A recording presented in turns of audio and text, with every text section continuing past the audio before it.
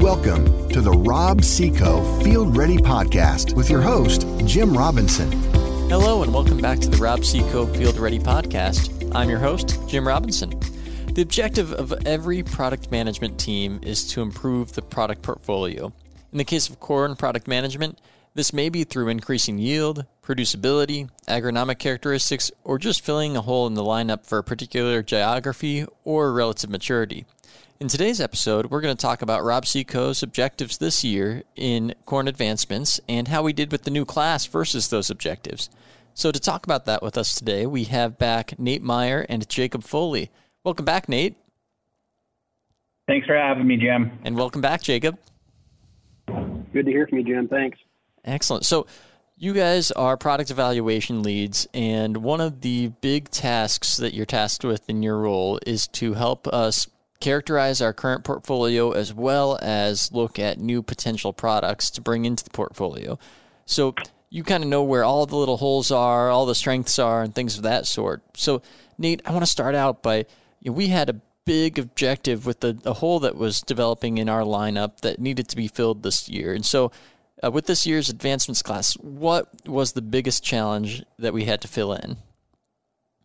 Right, Jim. In years past, everything for us was kind of free game as we look at AgriSure traits. So this year, instead of just having to look for products that move the peg when it came to yield, agronomic characteristics, or if you said like we had that hole in the portfolio, we needed to find something to replace some of our really key products that have AgriSure rootworm trait stacks, like AgriSure 3000 GT or AgriSure Viptera 3111. So as we went into advancements this year, that was one of our key goals, is to find something for that. Because what happened was the EPA elected not to extend the registration of these traits. And the reason they did that is there's a lot of traits that have two modes of action for below ground rootworm control. And when they do not extend the registration, it's going to improve the resistance management around there. So like I said, a couple of key hybrids that we had, we needed to find something to replace them as we move forward. And luckily enough, we were able to do that. So a couple new key products we have that are going to have Duracade would be RC49 83 5222 and RC 6170 5122. So as we look at some of the other corns that we had in our portfolio, 6125, 3111A, 5112, 3011A, these are going to be really nice replacements moving forward. Absolutely, yeah. But the EPA's election not to extend the registration of those trait stacks, it really did create a situation where we've had RC 5112 around for going on 8 years now, and it's really been a key stable hybrid in the lineup. And we needed to be able to find something else with a corn rootworm trait stack to allow us to move on from that. And the same thing goes for 6125. It's a little bit newer, but it's such a stable product that 6170 is going to really provide a nice update in terms of overall yield potential, but as well as bring along with it its ability to bring Duracade, so 5122 trait stack. Now, Jacob, last year, one of the things that really aided us in our new advancements class was we felt pretty thin on what we were able to advance between the 90 and 106 RM, in that we didn't have any new advancements in that maturity range. Now, this year, we were able to bring in some new blood, and we were actively looking for those. So what were we able to achieve within this maturity? Yeah, so, it's frustrating on one hand, and on the other hand, it's not, right? All it means is that we couldn't find any new hybrids that moved the peg. Even though we're always looking for those hybrids, there weren't enough that we thought made a difference in the portfolio. Now, jump head to this year, we've got 6 new hybrids from that 92 to 104 RM, right? So we've got a new 92 day, 4213. That's going to be a workhorse type hybrid. That takes a lot of your tough acres. It's going to have some top end yield too, but it should be really well adapted east to west.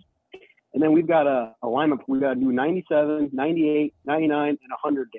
And each one of them is different from the one next to it. They have their spot in the book and on your farm. It's going to take a little characterization and a lot of work in 2022 to figure out where they perform the best, where they go, where they belong. And then the last in this group will be a new 104-day 54-65. So really a full class, if you think about it, in this RM, probably one of the best ones we've had in a while. Oh, absolutely. I definitely agree with that. I mean, that's a difficult maturity to breed for because you tend to, if you're somebody that really likes corn genetics and kind of the history of corn genetics, you start to cross over into different heterotic patterns. So different families of inbreds that don't necessarily talk or play well with each other. So it's a difficult maturity to breed for. And the industry has always had some challenges there, although things are improving as molecular markers are used more and more in the breeding side of things. I have a feeling that we're going to be talking a little bit more about the new 100 Day as we get a little bit later on into this episode. I think, Jacob, you'll probably have a few things to say about that hybrid. But I definitely will. And Jim, a question for you. You mentioned new blood and then the heterotic groups. Are we seeing new heterotic groups with this class? Do we have new inbreds and things that we've not seen before? Yeah, this class does bring in a couple of things that we historically haven't seen in the portfolio overall. Our portfolio is pretty heavy into your classic stiff stocks, it being typical females within the portfolio, so B14s, B73s, and things of that sort. But on the male side is where you generally find more diversity. We're really heavy on the LH123 types or the iodents within the portfolio, Ohio 43s. But this year we're actually going to see some WF9s coming in and a couple of other interesting heterotic backgrounds that we haven't seen in a while.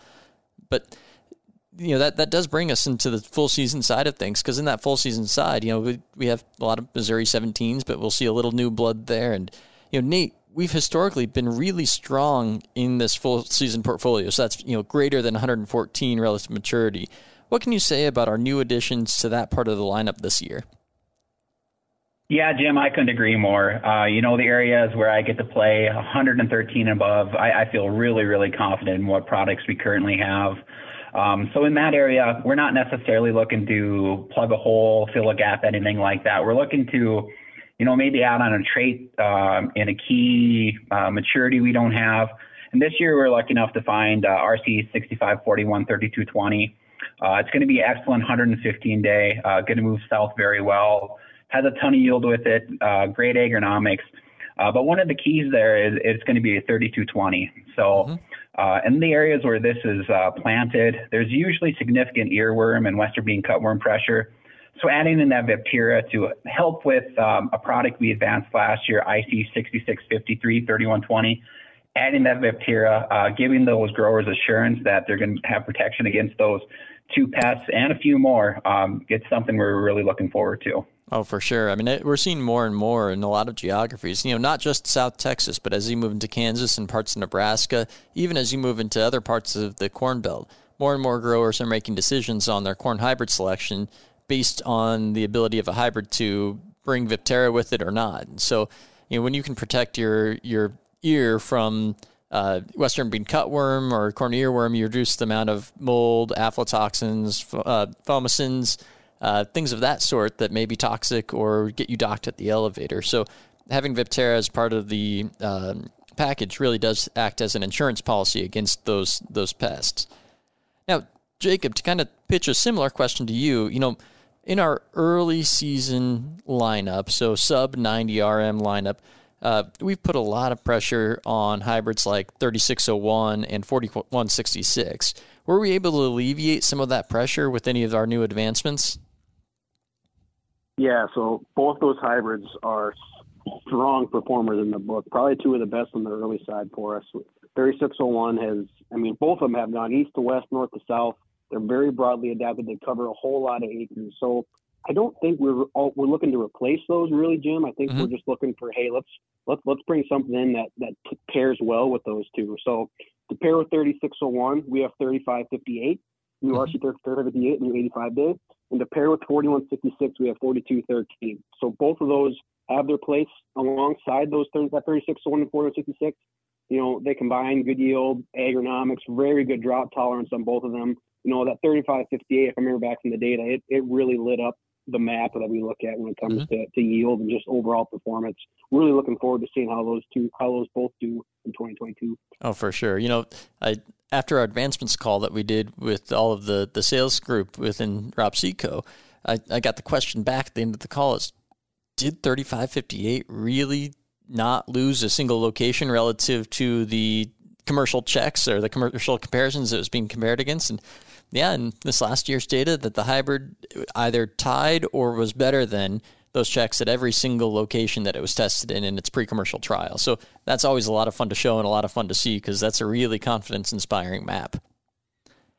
Well, and in 2021, drought scores were we got a lot of really good looks at drought scores this year. As everyone knows, we were a dry year, so the drought tolerance of both those hybrids were put through the ringer this year. They were tested extensively, so we can pretty confidently say those both handled 2021 very well. Absolutely. We did see a lot of separation this year between those hybrids that are drought tolerant and those hybrids that may need a little bit of work on the drought tolerance. So that was a lot of fun to be able to see and show that. We also had a lot of locations with really high yield potential. I mean, if you think back to those geographies that were impacted by drought, some of those areas, 10 miles apart, 5 miles apart, got rain in timely manners, and some of those areas just did not. So we had the ability to see high yield potential versus really stressful conditions. And so that's always a really nice thing when you're looking for new hybrids to find stability. So, Nate, I want to ask you a question. What is your favorite new advancement in this year's corn class and why? So, Jim, that's like asking somebody who their favorite kid is, really. So, but, well, maybe not kid. How about maybe your favorite pet? But, so I liked a lot of our advancements, starting from the early end all the way to the late. There's a few that really stick out for me. And I went back and forth thinking about this for a little bit. So I'm going to have to say I'm going to go with RC6170. So what I liked about this one, it moved east to west really nicely. I was pretty dominant in Iowa, eastern Nebraska, moved south fairly well too. I like that it's going to be a 111 day where we do have a little bit more of a gap than in our later maturities. I like that we're going to have two different trade packages with it. So we can either do a 3120 or a 5122. So we're really looking at any acre with that. And at the end of the day, it really moved the bar on yield. It was just outstanding that way. So looking forward to seeing that in a lot more plots and fields as we move forward. Oh, for sure. Yeah, we had the great opportunity with that hybrid this last year to put it out into strip trials. And so we got a chance to see it across an awful lot of geographies, locations, a lot of yield comparisons. And the hybrid's one that's just going to move the peg really well. Now, Jacob, same question to you. What's your favorite hybrid from this year's new advancements class and why? Well, 4213 sticks out on the early side as I think that one's going to be an acre eater. But if I have to pick just one, it's 5062. We've had 2 years of data to look at that. We've looked at it in trials twice. That thing looks like it goes east to west, north to south really well, high yield, low yield. Doesn't really care what population you put it in at, sun stress, heat stress, high yield. It just seems like it's going to be a plan it and forget it type hybrid. I'm really excited to look at that one this summer. Absolutely. That hybrid, as you are well aware, is a hybrid that was just out of reach for us for way longer than we would have liked, i.e. 1 year. We looked at that hybrid and really wanted to bring it in last year, but that was one of the casualties of 2020's derecho. And so the parent seed field to grow up the parent seed to make, the males and females of that hybrid got hit by the derecho, as did the plot seed field. And so we had to sit on our hands knowing that hybrid was ready to go, that, it was commercializable. It would have been a great addition to the portfolio last year, but we had to wait. And in waiting, we got some more confidence in the hybrid and that it did exactly in 2021 what it did back in 2020. It was a high-yielding hybrid across all yield levels. Perfect. I shouldn't say perfect. Excellent agronomics. No hybrid has perfect agronomics. And east to west, north to south, it's going to do everything we want it to do. And now with 2 years worth of data, we can really go out there and be really aggressive with that hybrid and trying to get it on all of our customers' farms. Encouraging everybody to plant at least a little bit of it if they do plant 100 RM. But I do have to also add to Nate's point, I'm one that I love full season hybrids, and so I just can't get away from 6541. That I think was my favorite hybrid in this year's class. It was one that we got a little bit of a chance to preview last year as well, and it looked really nice with its ear flex. I like hybrids that have good heat tolerance because you never know in the Midwest what we're going to get, and having Viptera just makes it a lot of fun for a hybrid for us there. Now, overall, I would say this has been, since my time as a product manager, kind of my favorite advancements class that I've gotten to help deploy. And so, I'm excited about this year's class. And I think we filled in a lot of holes, having the big monumental task of having to replace some key 3000 GTs, 3011As, 3111s, those single mode of action corn rootworm traits. Really it was a difficult task, but I think with a couple of the new Duracades, we're able to do that quite nicely. Anything you guys would like to add? Not really, Jim. I think you summed it up really well there. Excellent. Well, thank you guys so much for joining us. Jacob, thank you for coming on the call. You bet. We'll talk to you next time. Excellent. And Nate, thank you for joining again, too. Absolutely, Jim. My pleasure. All right. As always, be sure to tune in on the 1st and 15th of every month for new episodes. And until then, stay field ready. Thanks for tuning in to this episode of the Rob Seco Field Ready Podcast. Join us next time to be Field Ready. A Huda Media Production.